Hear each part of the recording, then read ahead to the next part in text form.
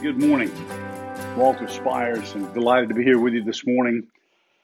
Kind of a overcast, cooler day, which is a good thing. I think we're finally heading into fall. We're going to continue in our series of 5 callings of Jesus that changed the world. Hope it's been a good one for you. We're going to be on number 4 today. I'll review the other ones very briefly. Everything's posted for you on the website, onlyjesus.life. Let me pray for us as we begin. Lord, thank you. Thank you for your word. Your word is truth. It's the only truth that we have that we can count on, rely on. And I pray this morning, Lord, as I teach from your word of truth, that the Holy Spirit would use it to help those who are hearing, just as it's helped me as I've prepared it, to help those who are leaning in and listening, help them in their lives, help us to understand more about what it means to die with you, which is what you've called us to do. Help us what it means to know not only how to do that, but the fact that we can do it through the power of the Holy Spirit and Him alone. And so be with us in our time. Guide me in my thoughts and teaching. Help me to stay on point for Christ's sake. Amen. So let me go through the first parts of this very briefly. The first one of these callings was come out and live, and the story was Lazarus. You may recall that Jesus waited several days. Lazarus was dead. Jesus went and called him out of the grave, just so that everyone knew he was dead. He'd been in there, I think it was 4 days. And when Jesus called him out, they knew he'd been dead. You don't seal someone in a tomb without any air, covering it with a rock, all that stuff. No food, no water, and think he was just faking it. He was dead. And so we use it to talk about the 3 kind of lives that Jesus calls us out to live. And the first, of course, is eternal life. That's the most important, eternal life, that we're born again in Christ. And Jesus said, I'm going to give you and call you to an abundant life. And we talked about what that meant. Not any kind of prosperity nonsense, but an abundant life, meaning the abundance of Him. Be more and more consumed by Him, filled with Him, filled with the Holy Spirit. That's the abundant life. And then finally, He called us to live a selfless life. And the example that He gave us there was when He washed the disciples' feet at the Last Supper. He got up, went around and washed their feet and told them to do what I've done. You've seen what I've done to you. You call me Master and Lord, and so I am. But now I've humbled myself, gotten down, washed your nasty feet. You go do the same for others. It's the most amazing example and the best example of servanthood we have in all of Scripture. The second calling was to rise up and walk. Rise up and walk. And the story was in John 5 about the paralytic who'd been laying by that pool of Bethesda for years. We're told he had been paralyzed for 38 years. Perhaps that was all of his life. We don't really know, but 38 years is a long time. And he'd been laying beside that pool for a long time as well. And we know the story that there was an angel, the way it's written and told, that there's some discussion about that, but I'm just going to tell you how it reads so we don't get bogged down in that. But the way it was told is that there was an angel of the Lord would come down and stir up the waters, and the first one in got healed. And that's where there were all these people of various diseases and sicknesses laying around that pool waiting to be healed. And you recall what we learned in that particular story was the most interesting thing when Jesus asked the man, do you want to be healed? Do you want to be healed? He's laying there by that pool for a long, long time. And then the even more interesting thing was that he didn't answer, yes, absolutely, Lord, heal me, heal me. He simply told Jesus why he had not been healed and why he could not be healed. But Jesus went ahead and healed him anyway. So abide in me. The third one we talked about last week was abide in me. Abide in me. And that was in John 15. He said, abide in me and I in you. As the branch cannot bear fruit unless it abides in the vine, so neither can you bear fruit unless you abide in me. And so we're called to be those branches that abide in Jesus. If you're born again in Christ, we are vines that have been grafted in because we're Gentile Christians. We talked about that. But nonetheless, we are grafted fully into that vine, which is Jesus, and we have our sustenance and our supply and our lifeblood flowing from that vine into us. He is life to us, and only through Him can we bear fruit. And the fruit He was talking about was to go make more disciples. Remember, that was His command. Go make disciples. Go make disciples. That's the fruit that he's talking about bearing. That's not the fruit of the Spirit, which Paul discusses in Galatians 5. This is the fruit Jesus is talking about, of bearing fruit, which is reproducing ourselves as Christians. So come out and live, rise up and walk, abide in me. And today we look at the fourth one. Jesus' words get more serious. The concern and the consternation of the disciples grows as well, because he keeps talking about death. He'd been talking about his death intermittently, and they just didn't believe it. They just couldn't understand. In fact, you may recall Peter rebuked him once and said, Lord, surely you're not going to do that. And of course, Jesus rebuked him back and said, get thee behind me, Satan. Jesus was preparing them the whole time, but for what they didn't know. They did not know. And so he began to reveal more and more of what was going to happen to him, but then also to them. And that's when it got scary. And that's when they're kind of thinking about, wait a second, is this what we signed up for? Because understand, up to this point in those 3 years, and maybe this was, I don't know, most of the time through those 3 years, it had been such a sweet ride. And you get to walk around with this guy that's doing miracles, and he's raising dead people, and he's bringing food out of nothing, out of, what is it, 5 loaves and 2 fish. And they're just blown away. But the cool thing is they get to hang out with this guy the whole time. That would be cool, wouldn't it? Unbelievable miracles, giving sight back to the blind, healing the deaf and the mute, and all those things that he did all that time. And now he keeps talking about dying. And it's bad enough he's talking about himself dying and being killed by his own people. The Romans will execute him, but his own people, the Jews, demanded his death, right? You remember that? That's our Resurrection Week story. But now he's talking more and more about their part in this. And that's when it begins to get a little bit more disconcerting to these disciples and to many other followers.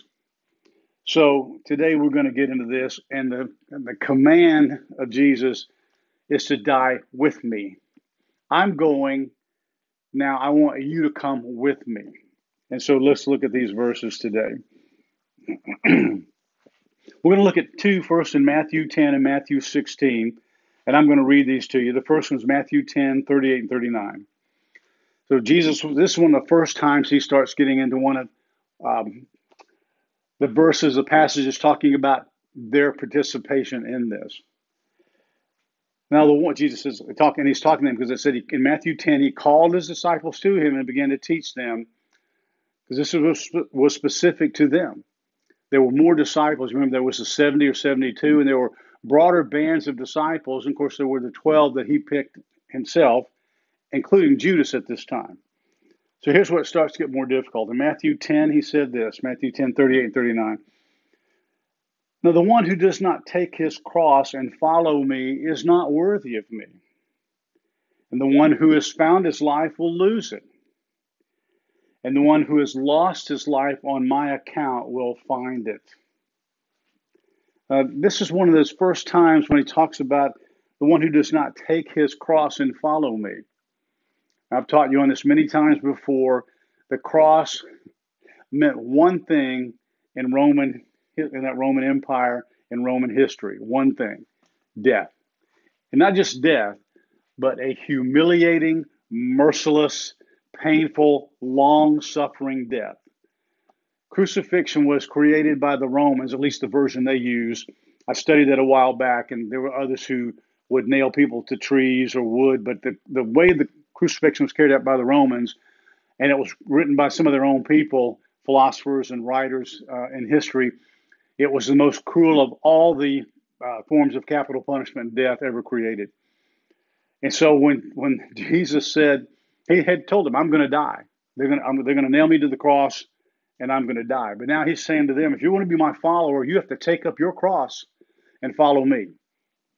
And we know that in another passage, that's when people started checking out, because Jesus began teaching harder and harder and harder things to not only to understand, but to really own once you did understand them. And so as people began to understand them and he began to explain more, people started checking out. And there's one passage that says, and they followed him no more. I didn't sign up for this. I like all the great stuff going on. This is fun stuff. We're hanging out with this guy.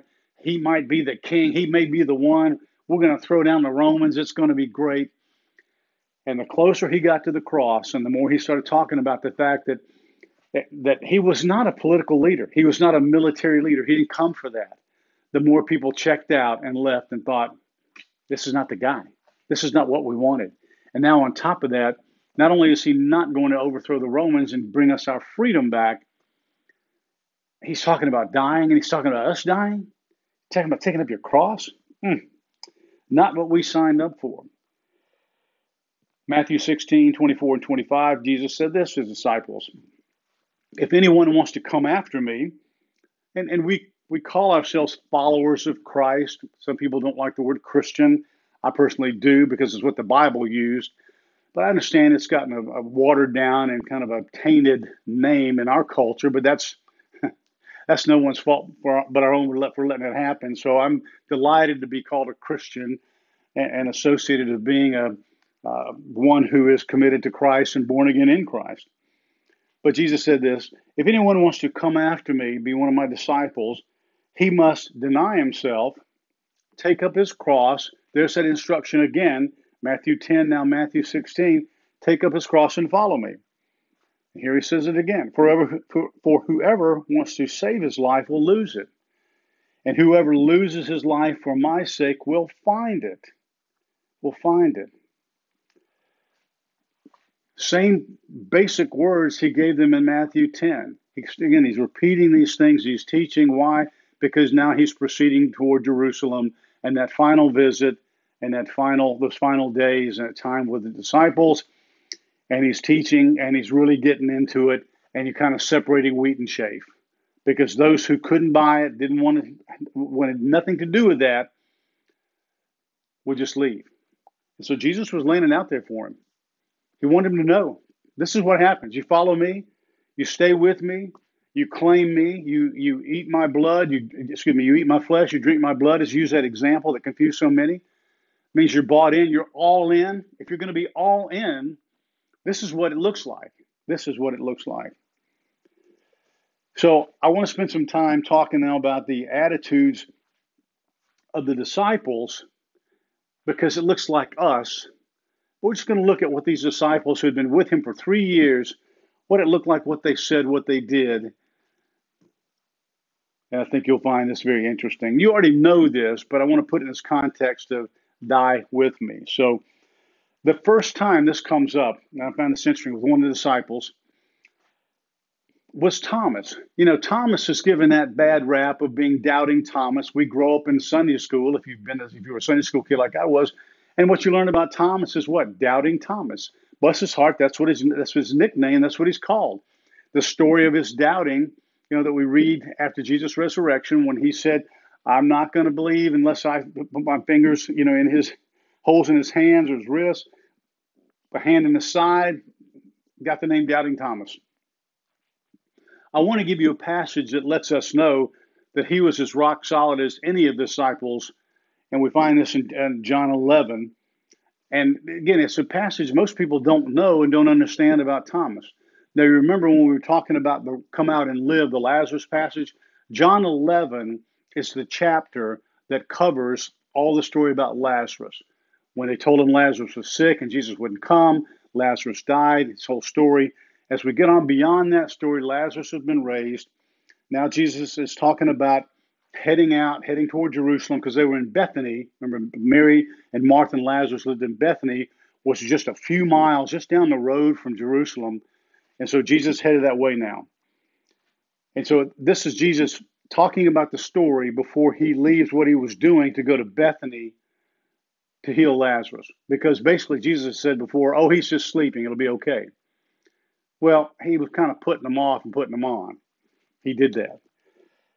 So in John 11, 14 to 16, before Lazarus was raised, we read this. Jesus said to the disciples plainly then, plainly.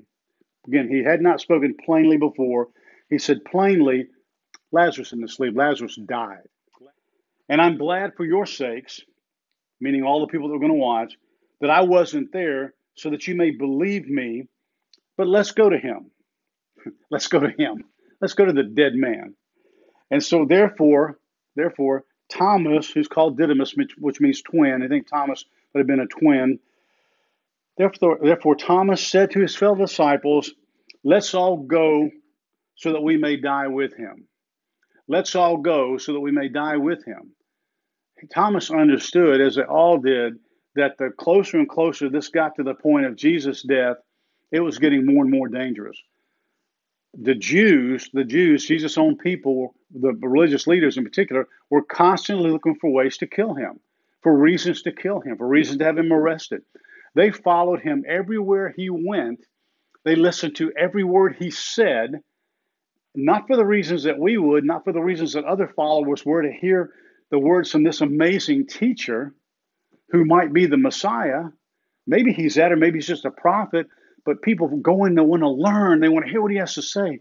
The Jews followed him everywhere that he went, the Pharisees and some of those leaders, for one purpose, to figure out how they could catch him in a lie. They could catch him in blasphemy and have him killed or at least arrested.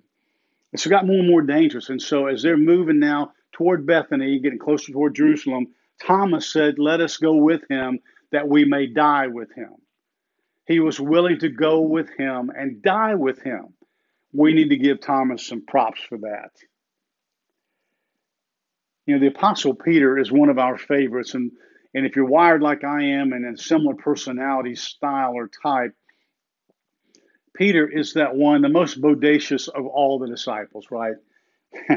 He's the one that jumped out of the water. He actually is the only human that ever walked on water besides Jesus. He, in fact, we know in that story, he did walk on water. Remember, he got out of the boat and saw Jesus walking on the water. He said, Jesus, call me to do the same thing. Call me out to you. And he said, okay, come on. And Peter jumped out, as we know, and he's walking on the water. And all of a sudden he looked around and he saw his circumstances, wind, waves. I'm standing on top of the water. This isn't right. Boom, and he sunk, right? Just a bodacious guy. What else did he do? He cut off Malchus's ear, the servant of the soldier in the Garden of Gethsemane when they came to arrest Jesus, right? He took out his sword and he whacked off his ear. And of course, Jesus picked the ear back up and put it back on, which is pretty amazing, right before they arrested him. But Jesus was that one, man, I'll never deny you, all those things that he said. But I want to read that part to you because this proclamation, this bodacious proclamation of Peter, man, I'm the guy. I'm with you, Lord. I'm your man. I got your back. We read this in Matthew 26, and I'm reading verses 31 to 35. That Jesus said to them, you will all fall away because of me this night. Okay, this is the night. For it's written, I will strike down the shepherd, and the sheep of the flock will be scattered. But after I've been raised, I will go ahead of you to Galilee. But Peter said to him, even though all of these may fail you or fall away, I will never fail you. I will never fall away. And that's when Jesus said to him, Peter, truly I say to you, this very night, before a rooster crows, you will deny me 3 times. And Peter said to him, even if I have to die with you, I will not deny you. And all the disciples said the same thing. Oh, yeah, Lord, not just him. We're in too. We are all in too. We will not leave you. We will not desert you.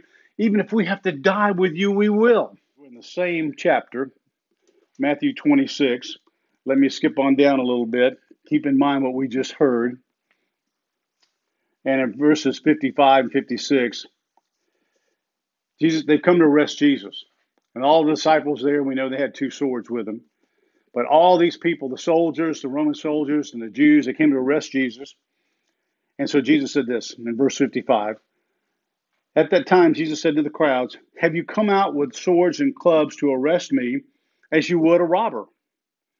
Every day I used to sit in the temple teaching, and you did not seize me. In other words, why didn't you just arrest me then? I was with you all those days. Just come get me. I was in broad daylight. Now you come in the night. You arrest me as a thief. And verse 56 says, but all this has taken place to fulfill the scripture of the prophets. And then here's the key. Remember what was said a few verses earlier, and this passage closes with, Then all the disciples left him and fled. Gone. It was a few minutes between the time they said, "Hey, we'll die with you. We will, absolutely." Not just Peter, all of us. So they all said the same thing. And then it said they all fled. They were gone. They ran. They were scared to death. They were scared to death. Mm. What's interesting, to bring it around for the disciples, is this. We know from Scripture that Peter and John, we believe, were martyred. And James, the brother of John, was the first one to be martyred, the first disciple martyred in Scripture. Now, extra biblical literature, which means those things written by historians, Josephus and some of the other writers in the 2nd century, again, this is all 1st century AD, right? Jesus born in 4 BC, crucified around 30 AD. Most of Paul's letters written in that 50 to 65 AD. The Apostle John, the last eyewitness, as I did that series years ago, was old man, and John wrote in the 90s AD. So he lived 30 plus years longer than any of the rest of them. And that's why the Gospel of John, by the way, is different.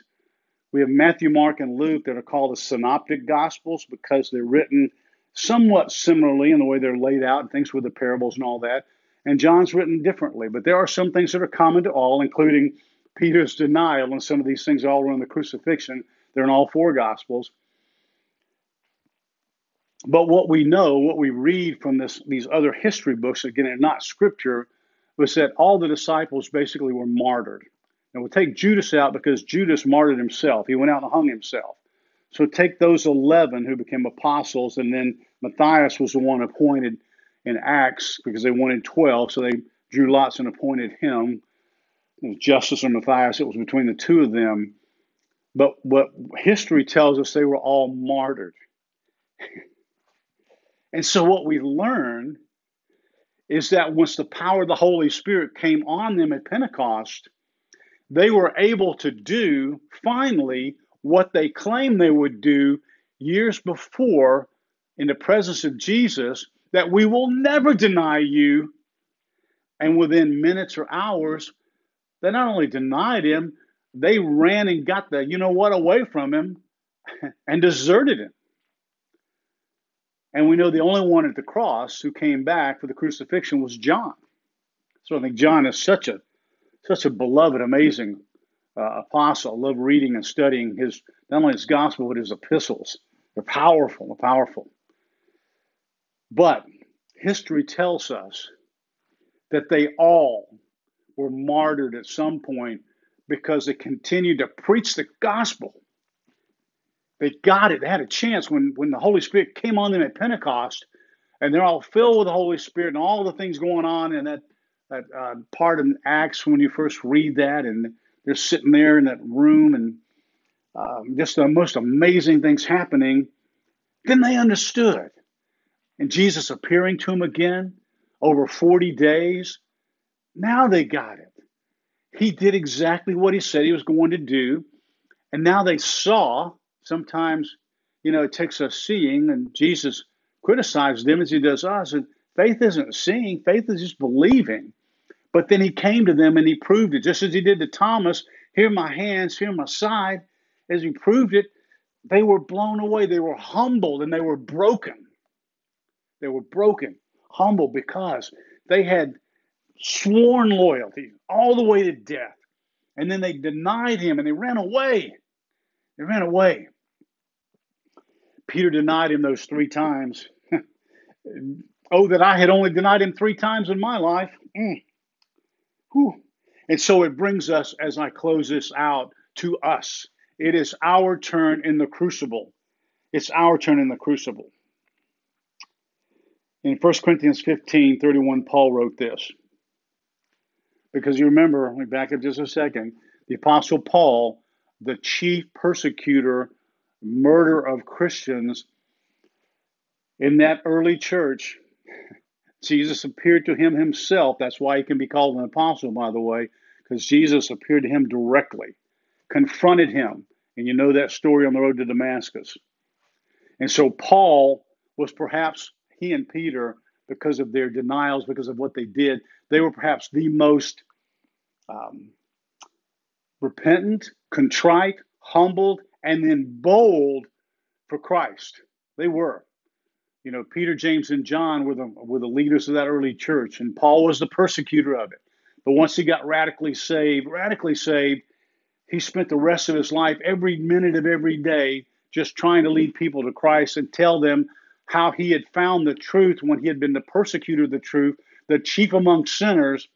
And so this is what he said about that in 1 Corinthians 15:31. He said, I affirm, brothers and sisters, by the boasting in you which I have in Christ Jesus our Lord, that what?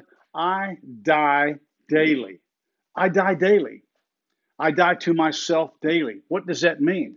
It means, again, if you read the rest of his epistles, his letters, he was beaten, he was thrown in prison, he was stoned, left for dead, all these things, and literally left for dead on several occasions. He was just saying, I die to the flesh. He has the same desires and lustful things that we do, all those cravings, all those things. He just learned by the power of the Holy Spirit to die daily to himself. That's our charge. That's our challenge. That's what we're told to do, commanded to do. Jesus told his disciples. And if you're a follower, not just a follower of Christ, if you're born again in Christ, if you're a Christian, he spoke those words to you and me as well. In Galatians 2:20, which many of you know from memory, it's one of those verses we learn early in our Christian lives. It begins with that powerful phrase in Galatians 2:20, I have been crucified with Christ. Paul wrote, I have been crucified with Christ. It's no longer I who live, but Christ who lives within me. And the life that I now live in the flesh, I live by faith in the Son of God who loved me and gave himself up for me. I am crucified with Christ. I die daily. So let me wrap this up by asking you some questions, okay? I've asked myself, and they're difficult questions, because this death stuff is difficult stuff. People don't like dealing with death of loved ones, and most people don't like thinking about their own death, especially those who don't know where they're going, don't know what happens after death. We do. We do, and we're secure in that. And I always say, if God took me out today, if I didn't finish this sentence, I would be delighted because I'd be home in the presence of the Lord just like that. Oh, what a great and glorious day that is. I would go right this second if the Lord would just take me out. And Paul said the same thing, but he said, you know what? God's not finished with me yet. Perhaps he's not finished with me yet. Perhaps he's not finished with you yet. And so the first question is this. Has understanding what Jesus did in his death, have you understood that? Has it changed your life? Has it changed your life, how you live? Has understanding that Christ died for you, has it changed your life? If not, you need to ask yourself something. Did it really matter to you? Does it break your heart? Does it make you fall on your face and just weep thinking that Jesus Christ, Son of God, Messiah, the perfect Lamb of God, was willing to die for you and for me, our miserable sin, our lives? Does that not have an effect on you? Well, if you're born again in Christ, it's had a profound effect on you and me. And it changed our lives. It changed our lives. We repented of our sin, and we've gone this direction now where we want to follow Christ and obey his commands. And what was that? To love one another, to love your enemy, to love yourself, to love God first, to bear fruit, and go make disciples. That ought to be your checklist, if you will, to see how you're doing. How are you doing? Because that's what dictates and speaks right to you if Christ has made a difference in your life. God doesn't sell fire insurance. Walking an aisle, praying a prayer, claiming you got saved, thinking you got fire insurance. It doesn't happen that way. It doesn't work that way. There is a change. There's a change because that's what Jesus said. There's a changed life. Remember what Romans said, we're being transformed by the renewing of our minds because our hearts have been regenerated. This evidence. And that fruit we talked about last time, that's the evidence. Now, the second question is this: in your heart of hearts, are you really willing to lay down your life for the sake of Christ? Should our culture deteriorate to that point? It has in many countries. Did you not supported martyrs and ministries that support martyrs, Christian martyrs all over the world? We get booklets and calendars showing these countries, some of which the United States, by the way, supports and sends money and aid to.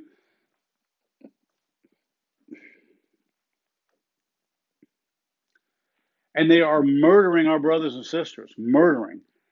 Did you find it interesting that we're willing to deal and try to negotiate with some people, famous athletes or other folks, and yet not one finger lifted to go to these people, some of these countries, for fear of the politics or the military repercussions or the economic repercussions, and speak up for those in Christ who are being murdered every day? I taught on that a while back during a season I was preaching about martyrs. I don't remember all the numbers, but there are thousands of Christians, brothers and sisters like you and me, in these other nations being slaughtered, being stolen, women being put into sex trafficking. It's going on every day.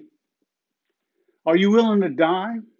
Are you willing to step up and say, hey, you know what? I'm one of them. I'm one of them. And it cost me my life. Terrific. Because just as I said a minute ago, I wake up immediately in the presence of God, in the arms of Jesus. And that's what these martyrs are doing. The disciples were martyred. Many of them were martyred. We just don't think about that today in our culture, in this day and age, in the 21st century, that going on. It's going on more now than it did then. We need to wake up for that. I guess the other thing is, has it caused you to take up your cross and follow him when maybe it's not your death, but it's difficult and dangerous circumstances in that you might lose your job?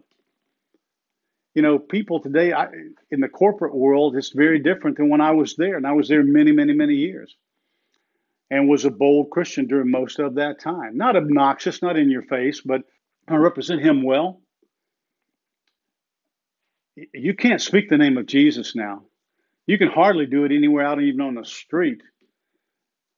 But as Christians, if we're willing to die with him, then that means you might lose a job sometimes.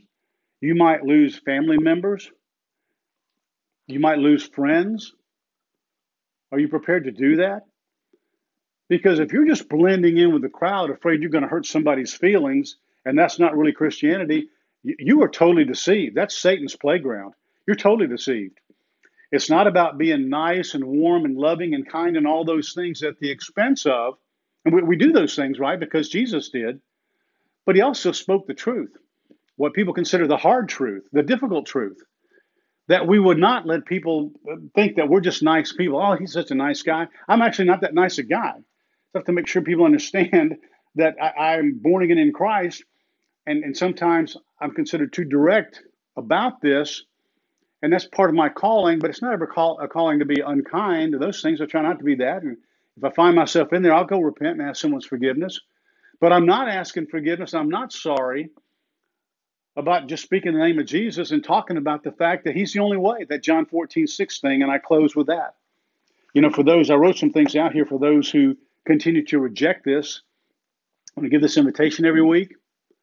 For those who fall into this, for those who come across this on YouTube or our podcast or on the website, however you receive it, it's not an accident. I always say that it's not an accident. The Holy Spirit put you here for a reason. And I may be the very last one, the very last evangelist, Bible teacher that is put in front of you before your life is taken. That's a scary thought if you continue to reject my teaching, which is just biblical teaching. It is not about me. It's not about what I've said. It's what God has said. And I just try to teach biblical truth and not add to it, not take away from it, so that you would know the truth, the whole truth, nothing but the truth. and help you, God. You need that help. You need that forgiveness. You need to understand that Jesus is the only way. He's the one that said that in that verse that so many people hate. I consider it the pivot point of the scripture. In the New Testament, of the gospel, John 14:6, when he said, I'm the way, the truth, the life. And here's the hard part. This is difficult. No one comes to the Father except through me. No one. Wow. That's politically incorrect. That's really politically incorrect. But it's the truth. It's the truth. And I hope that hearing this truth, you won't reject it anymore, and you will understand that God does love you, and the manifestation of God's love is not all these other things. It is Christ dying for your sins. It is Jesus, who is God, coming here, taking on the form of a man, living a life amongst all the people like us, miserable sinners, needy people, needy sinners, and dying for us. And he did for you too, if you'll just receive him as your Savior. I pray that you will. I pray that you will. Don't reject this one more time, just in case I'm the last one that God sends to you. Just receive him today. Just repent, confess. Say, Lord, I need a Savior. I need something. I've screwed this up big time. We all did. We all have. We continue to do so. But we have a loving, forgiving Father who forgives us through the blood of Christ. And he will yours as well. Father God, thank you for your word. Your word is truth. Lord, I pray that these penetrating questions, that these difficult scriptures that challenge us to ask ourselves and examine our lives to see if in fact we have died with you and we're willing to die with you. Oh, Lord God, give us that strength and that courage. Give us more of your Holy Spirit. Otherwise, we have no chance to do it. Holy Spirit, overwhelm us, overpower us, work on us and work in us so that you can work through us for Christ's sake and Christ's sake alone. Amen. God bless you and you have a great week. To learn more about how you can become a Christian or grow in your walk with the Lord and receive freely of all the biblically based content we have created, or donate to help keep this ministry going strong, go to onlyjesus.life. That's onlyjesus.life.